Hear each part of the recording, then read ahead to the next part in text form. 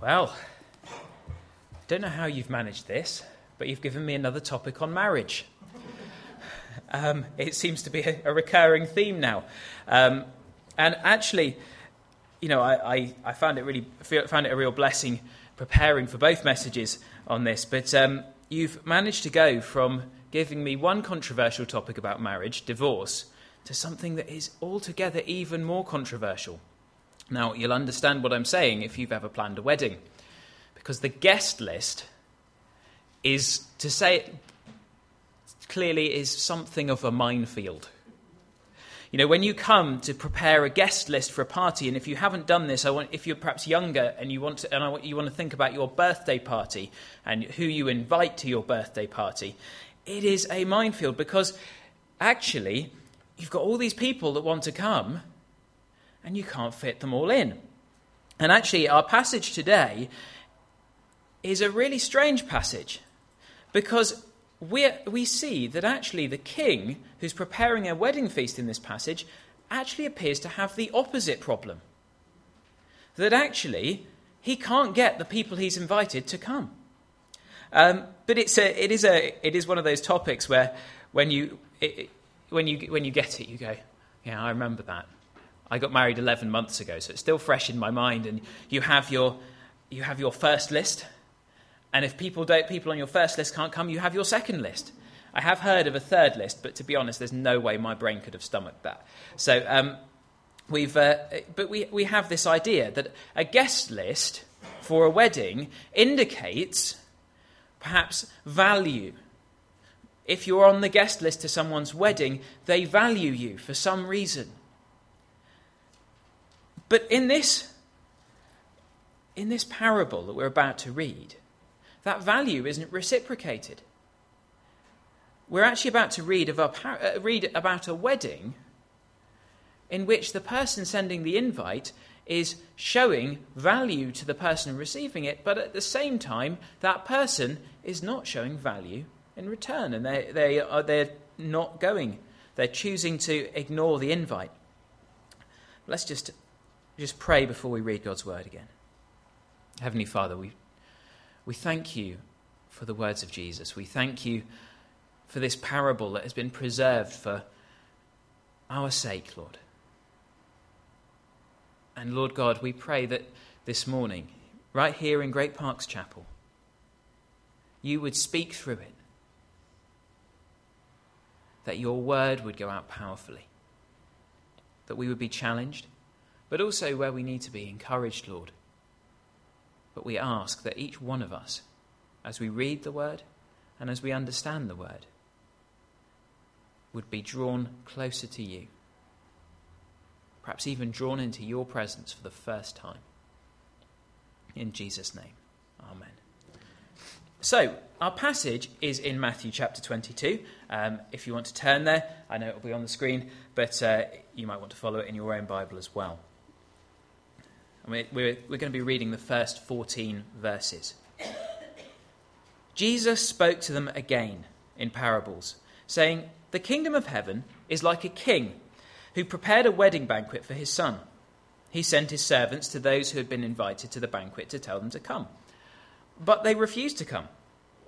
Then he sent some more servants and said, 'Tell those who have been invited that I've prepared my dinner. My oxen and fattened cattle have been butchered, and everything is ready. Come to the wedding banquet.'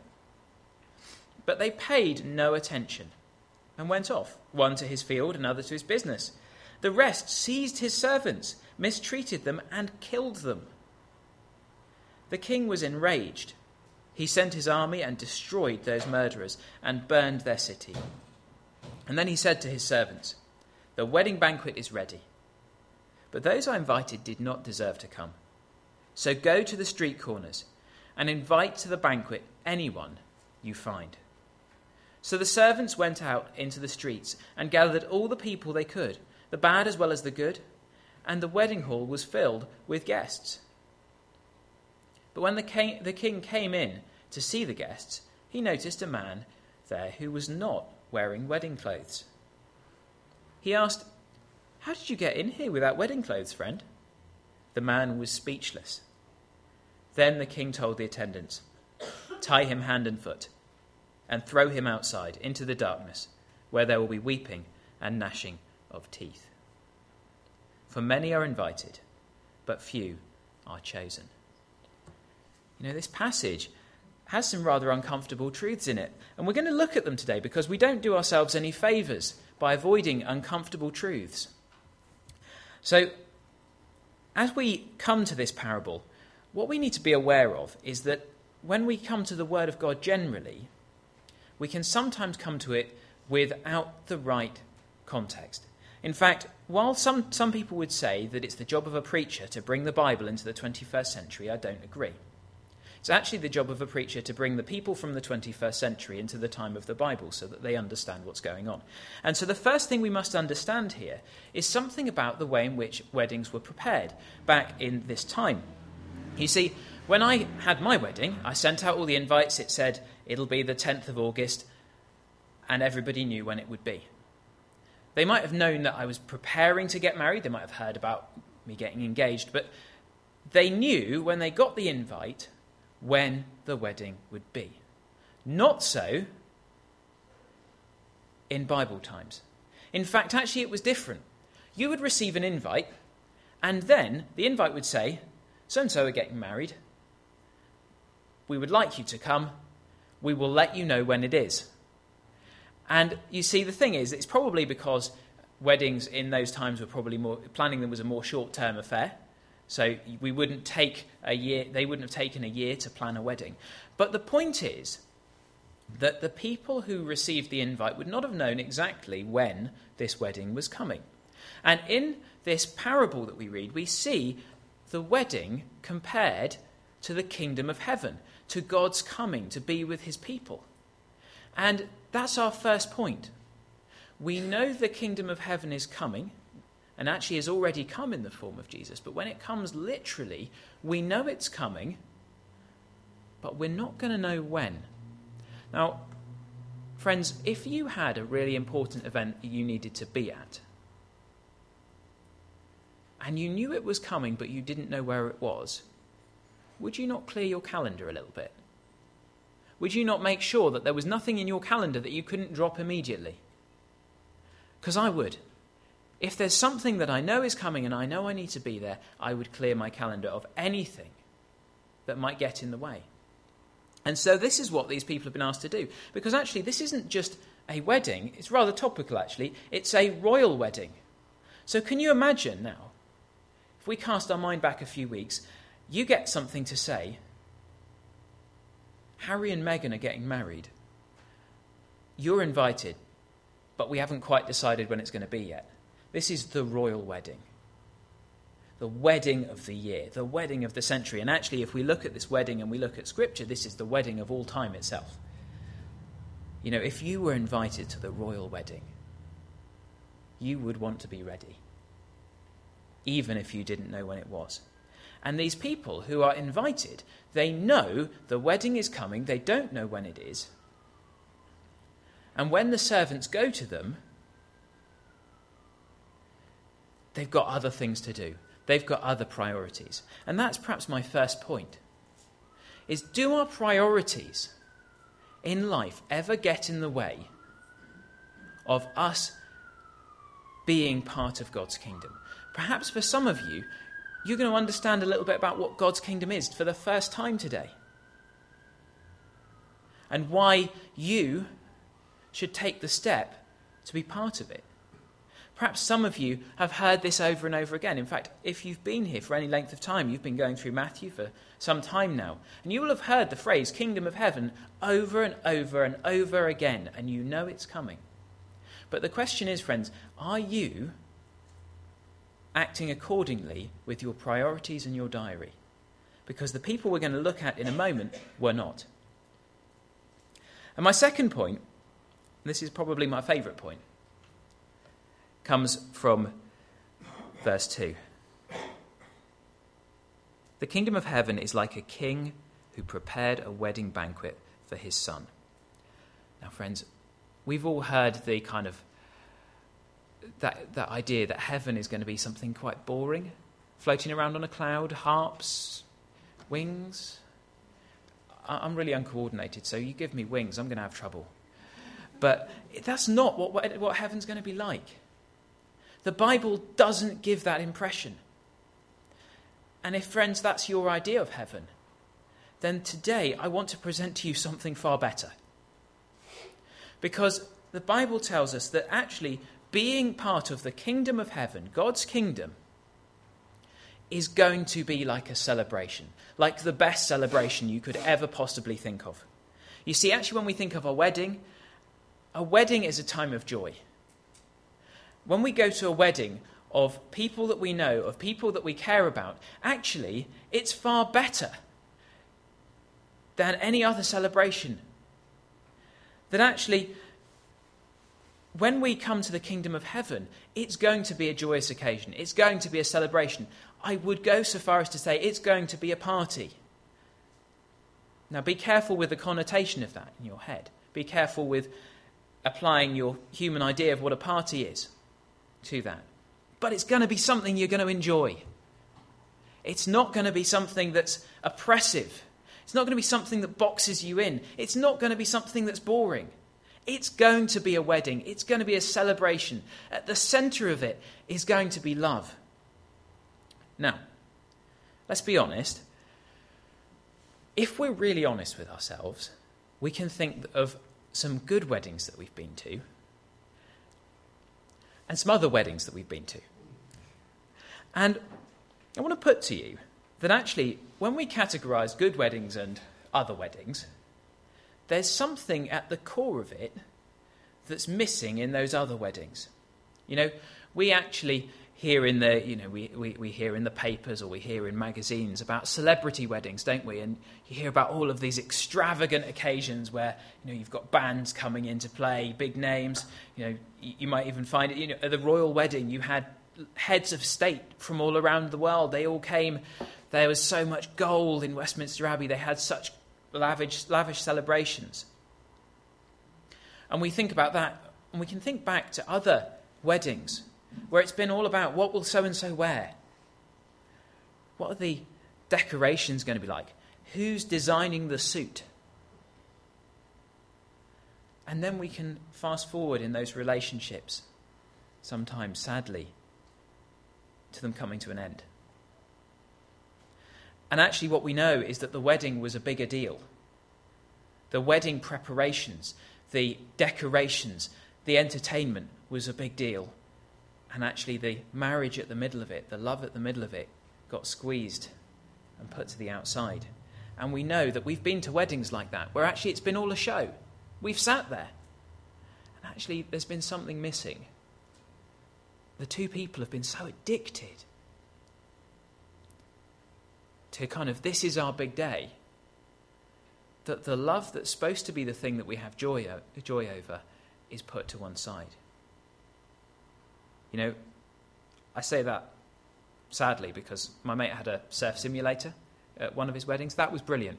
I really enjoyed that. I got to level 10, which was such an achievement. I've never been so proud. I stayed on for 3 seconds, but that's beside the point. But the surf simulator is not the point of the wedding.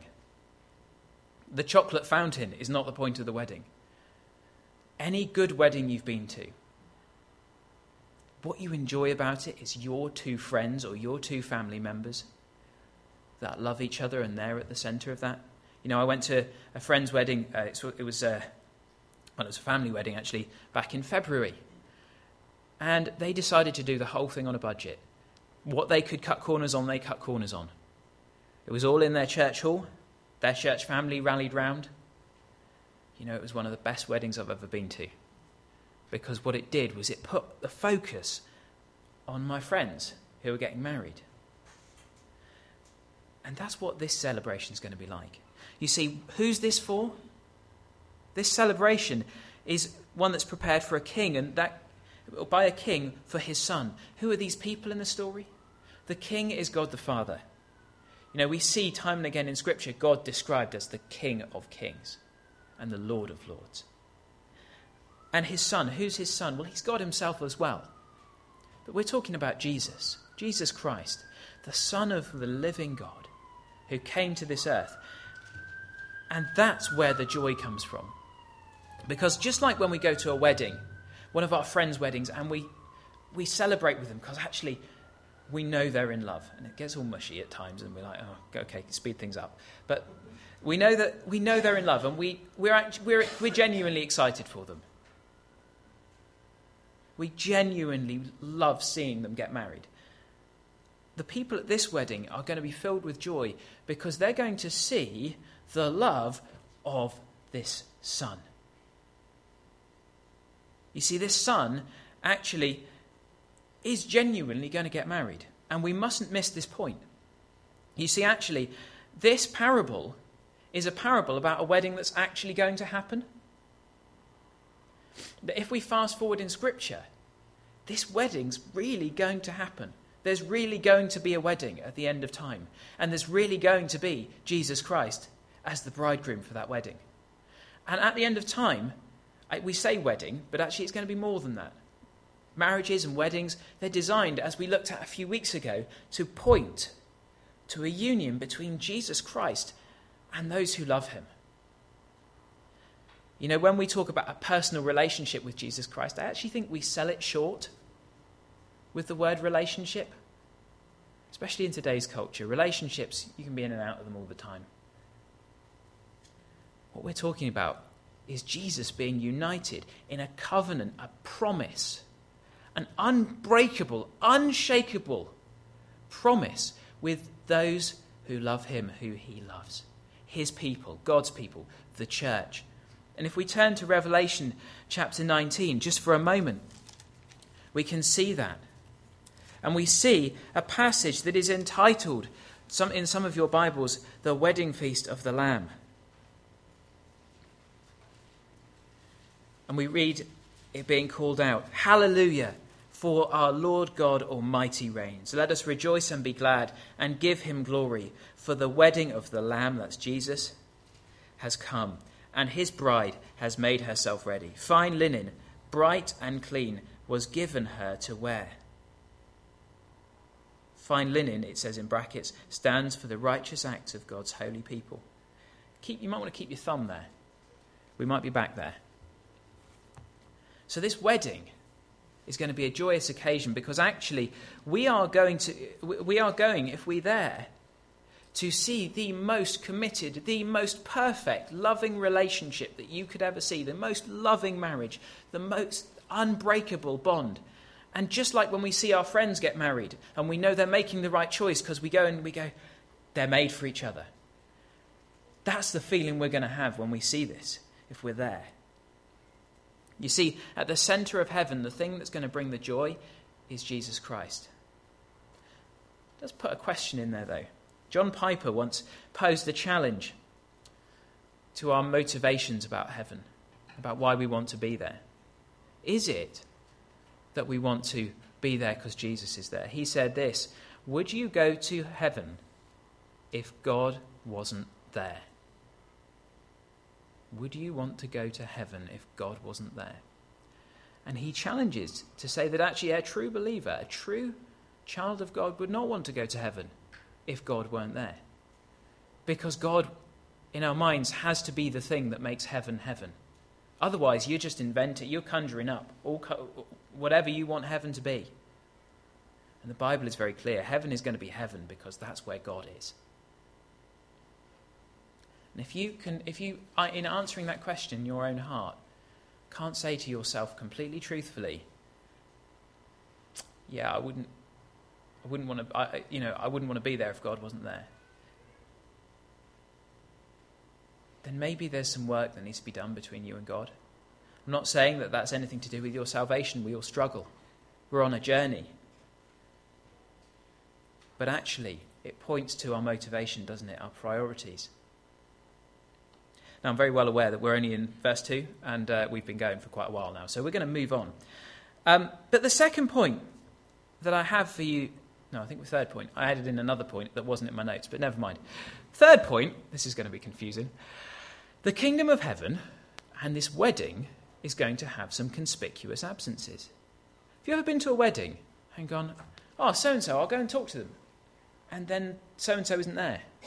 You go, why are they not there? sometimes, very occasionally, you find that person wasn't invited. And when someone who you expect to be at a wedding isn't there, because they weren't invited or because they chose not to come, they turned the invite down, you know there's a backstory there, don't you? There's some reason why they're not there.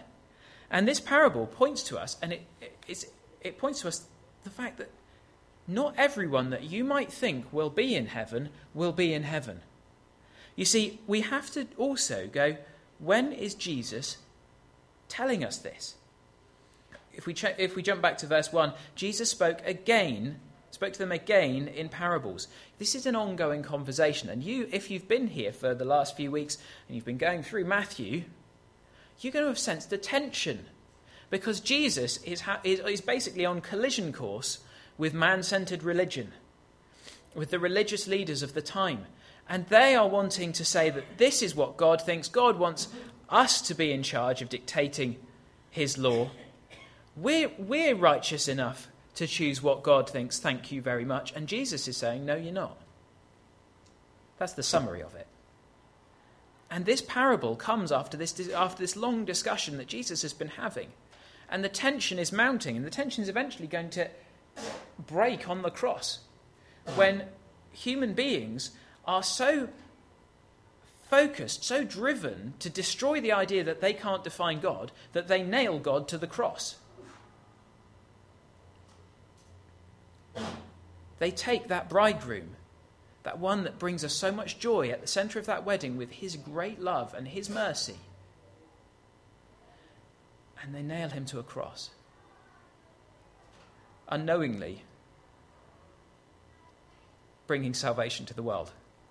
God works in ways that we would not see. But these people are mentioned here in this parable, and Jesus talks about them.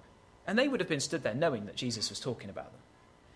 He says to them that actually this king sees the refusal of the invitation. So he's saying, you're refusing the kingdom of God here.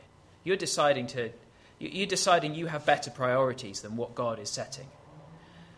And so, like in the history of the Jewish people, they've turned away. They've ignored the invitation to be God's people.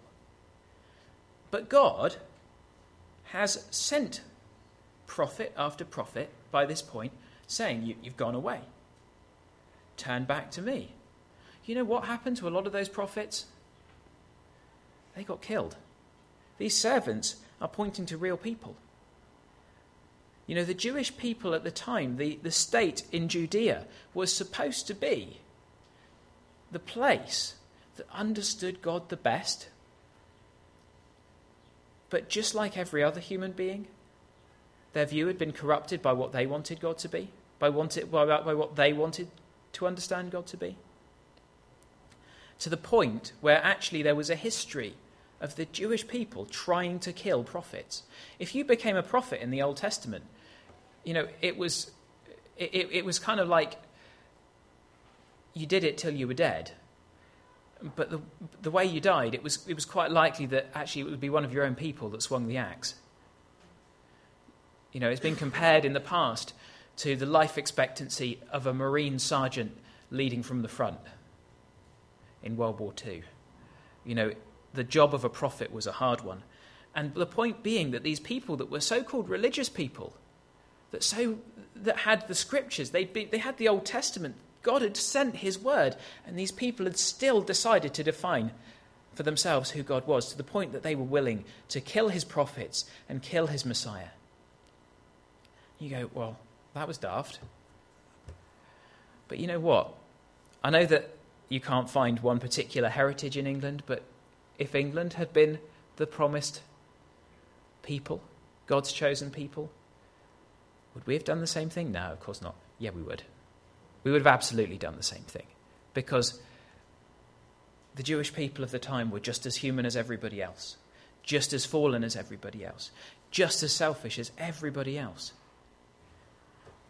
But this is a challenge for us, that sometimes if you are addicted to religion, if you are addicted to rules and regulations about how God will and won't act, and I'm not saying God's word here, but if ritual makes up the bulk of your religion, then there is a danger that you are denying God. There is even a danger that you may be a conspicuous absence at that wedding feast one day. That somebody might be there going, so-and-so went to church every week. They even got involved in some of the activities. Why aren't they here? Scary thought, isn't it? But that's what Jesus is saying here. Moving swiftly on. Point number 4. The kingdom of heaven, and this is a quick point, is going to be filled with the greatest of diversity. You see, we've seen those who refused God's invitation, and we've seen God's justice come upon them. That after a while of being slow to anger, of allowing them to refuse the invitation for a while, God eventually steps in and says, no, I cannot stand your smear on my holiness anymore. God holds back his justice so that he can show mercy. He's slow to anger, but it doesn't mean that he doesn't get angry. But we move on to this second group of people. And God's reaction is very interesting. You see, there's a theme that we won't go into here, that salvation is first for the Jews. That actually every message that God sends is first to the Jewish people, and it's a pattern throughout the Bible, but then goes to the rest of the world, the Gentiles. We're not going to touch upon that, but what the king is saying here is, actually, I'm going to open the invitation up. And so as we read the next few verses, we read this. Then he said to his servants, the wedding banquet is ready, but those I invited did not come. So go to the street corners and invite to the banquet anyone you can find. So the servants went out into the streets and gathered all the people they could find, the bad as well as the good, and the wedding hall was filled with guests. So this king doesn't just decide, oh, that's all right, well, the people I've invited don't want to come. They were the only people I was going to invite. No, he's a gracious king. He wants to show his glory, his greatness to anybody. And so he sends these people, these are the second guest list. He sends for these people. And he says to his servants, go to the street corners. In fact, if you read in some other translations, you read it as go to the byways. You find all manner of people on street corners and byways, don't you? If you stand there long enough, basically the entire world goes by. If you stand on a street corner, you might meet people from different countries. You might meet people from different walks of life, different jobs, different professions, different ages. You stand on a street corner long enough handing out invites, you will hand them out to basically every demographic you can find. And it doesn't specify where the street corner is, by the way. And there's a reason he doesn't. Because he doesn't want people to get hooked up on, is this street corner the one in Jerusalem that I know? The one where everybody goes by? Because that would have still been limited, wouldn't it? No, this street corner is symbolizing he is giving this invitation to the world. To every tribe, every tongue, the Bible says. And so, friends, the kingdom of heaven is going to be filled with such great diversity that you will worship if you were there.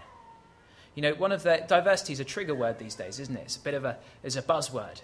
We hear it because it's a good thing. That actually, we aren't all the same and God made us different. But often misused these days. And people say, yeah, we need diversity in our society. And humanly, they try and manufacture diversity. They're never going to manufacture diversity because people can't cope with other types of people. We isolate ourselves. We're never going to achieve a diverse society. I hate to break it to you. But I think we all know that. We all know what's in our hearts, what our predispositions are. But God is.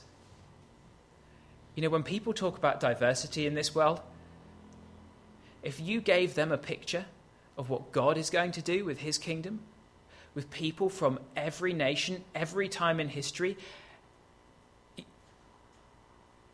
such diversity that we can't sum it up.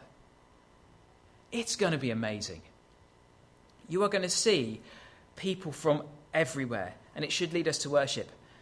One pastor wrote this: you're going to say, look at what he has done with black and white, Asian, Hispanic, African, Jew. Who could do that but God? And when that's sunk in a bit, you're going to realize that when you see the kingdom of heaven, you're not going to critique it or evaluate it. You're just going to look at it and go, how staggering, how beautiful. And this is my God that did this. He's my God and we are his people. Oh my God, look at the church. And we say that reverently. You are going to be stunned when you see what God does with the kingdom. It's going to be far beyond anything any human could accomplish. The best president of the UN could not accomplish what God is going to do, because his invitation is going everywhere. And not even that. He's not even going to have this entry requirement of being good enough. We read in verse 10, who do the servants go to? They gather all the people they can find, the bad as well as the good. Now, we need to pause for a second, because here we might get a bit muddled up. Jesus at this point has already spoken about what good means. So when he uses the terms bad and good, he doesn't mean them in terms of morally perfect and not morally perfect, good enough for God and not good enough for God. He's just using the words good and bad because we kind of get that. You know, people who have got a good reputation and people who've got a bad reputation. Okay? That's the way we remember it. You see, Jesus has already had an encounter with someone who comes to him and says, good teacher. And Jesus goes, yeah, good teacher. Why are you calling me good? Only God is good. He's made the point already. So we're not to get hung up on that. The point being, people of good reputation, people of bad reputation, they're all getting the invite to this wedding. And the wedding hall is filled with guests. This is going to be one amazing wedding. But point 4 is perhaps the most important one, because it comes down to dress code.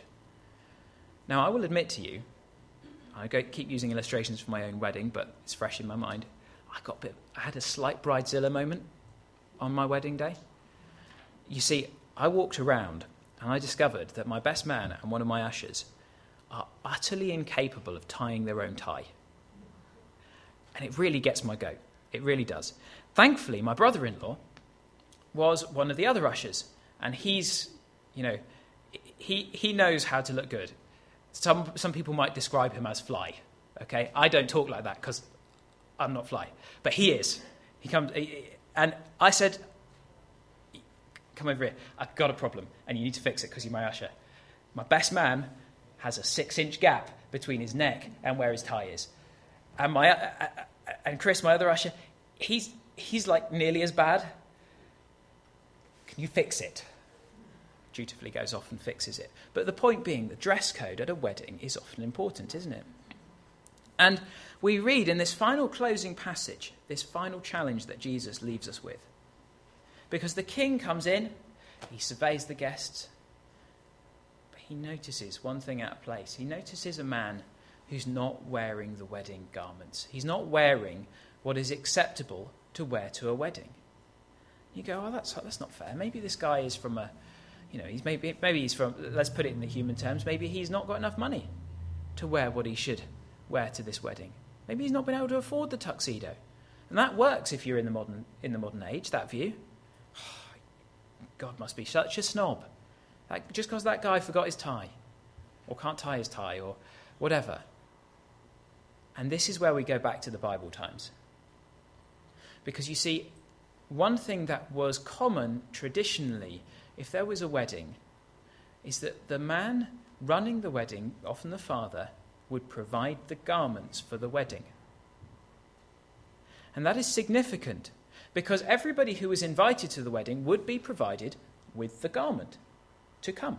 You didn't actually have to splash out for your tux or rent something or whatever. If you were invited to the wedding, part of the deal was, we'll give you the right clothes to wear. They dictated the dress code, but at the same time, they gave you the clothes. You know, actually, that would save us a lot of time, wouldn't it?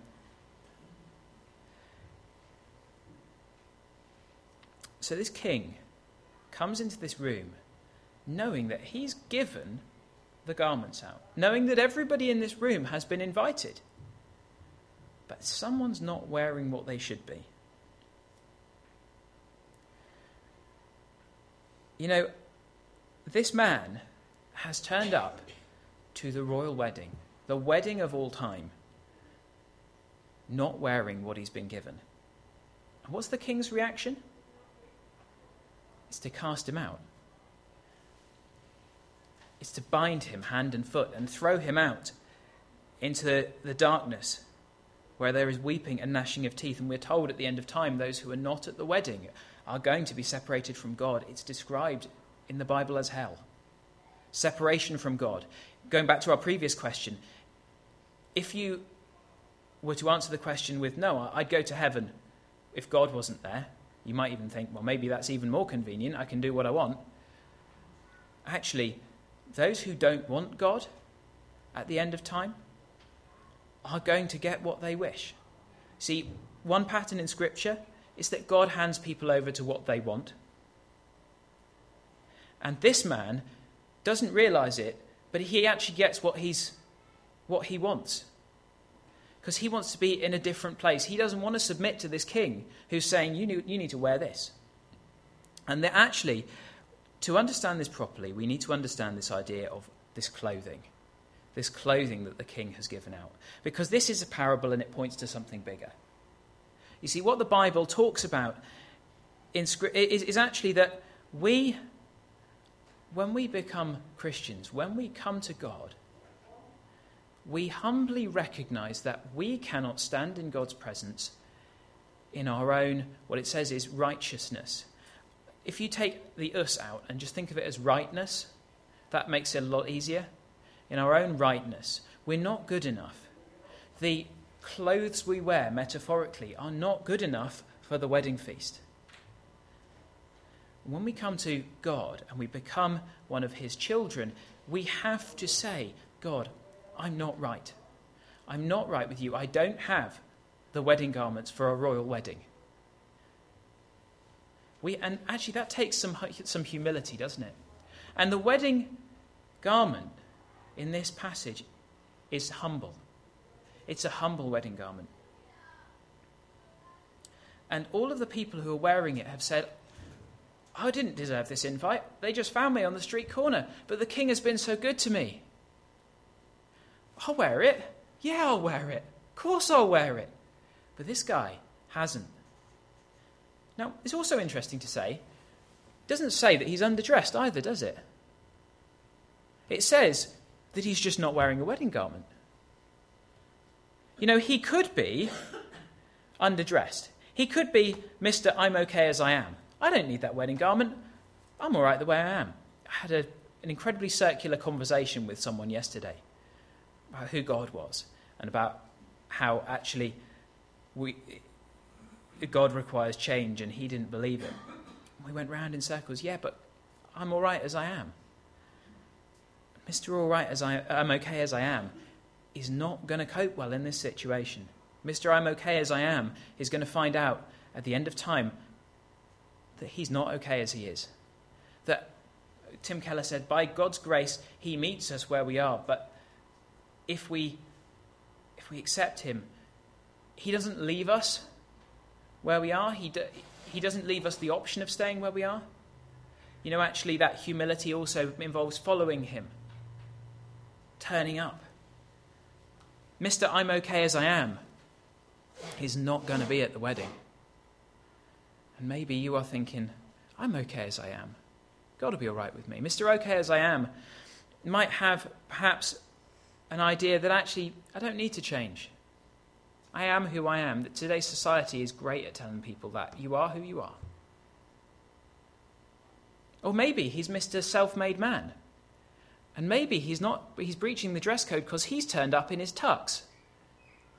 Look at me. Aren't I good? I've been invited to the royal wedding because I deserve it. And maybe that's us too. Maybe we think we can do it well enough on our own. Maybe we're stood before God saying, look at me. You know, Jesus told a parable about that in the book of Luke, there was a Pharisee and a tax collector. The Pharisee said, "God, thank you that I am not like other men." And the tax collector said, "God, have mercy on me. I'm a sinner." And Jesus says, the one who went away justified was the tax collector, not the man who said, "Look at me, thank you that I'm me." And as we close, I want to ask the question, friends, what will you be wearing to the wedding of all time? Are you going to humble yourself? Jesus Christ lived a perfect life so that he was righteous. His rightness is good enough for us. If we turn to Revelation and finish there, we simply read that actually the bride, and the irony in this is the people invited into this wedding are also the bride of the wedding, weirdly. You can ask me about that one later. The bride is given fine linen, bright and clean, to wear. You know, Jesus lived the perfect life. He was obedient to God his whole life, so that you would look like you were obedient to God your whole life. And so, friends, I would ask you as we close, do you want to be able to stand at this wedding? Do you want to experience the greatest celebration you could never even think of? Do you want to be bound to the most selfless husband, bridegroom that you could have in Jesus Christ, who loved his people to the point of death, even death on a cross? Is that what you want? Or are you willing to take the chance that you might turn up and it'll be all right? I'll leave it there. I want to pray as we close. And if you think that this is you, that you could be in danger of being the guy who hasn't cleared their schedule, the guy who's rebelling against God, or even the guy who just thinks they want to know God, but they want to do it on their terms, or the woman, sorry, that was not a great way of putting it, I want you to pray. And I want you to come to God, and I want you to humble yourself. I want you to turn from your ways. And I want you to do that in your heart. I want you to do it because I know it's best for you. It's because this book says it's best for you. It's because God says it's best for you. So let's pray. Our loving Heavenly Father, we thank you that we have been invited to the wedding of all time. We also thank you that we have been invited and given everything we need to be there by your grace, that we're clothed in your wedding garments. If we only would accept you and bow the knee, to repent and turn from our sin. And Lord God, we pray for ourselves, we pray for our hearts. And if we are in danger that we are rebelling against you, that we're not prioritizing you, that we're not living as though this wedding is at the end of time, Lord, we ask that you would work in our hearts by your Holy Spirit and change us. And Lord God, I want to pray for anybody this morning who doesn't know you as Lord and Saviour, who is yet to humble themselves and wear what you want them to wear, to accept that Jesus Christ lived the life they could never live. Lord, I just ask that your Holy Spirit would help them this morning to understand their need, and from the bottom of their hearts to ask you to humble them, Lord. And we ask this in the name of Jesus Christ, who bought us, who died for us, who rose again and will one day be bound to us for all eternity. And we ask this in Jesus' name. Amen.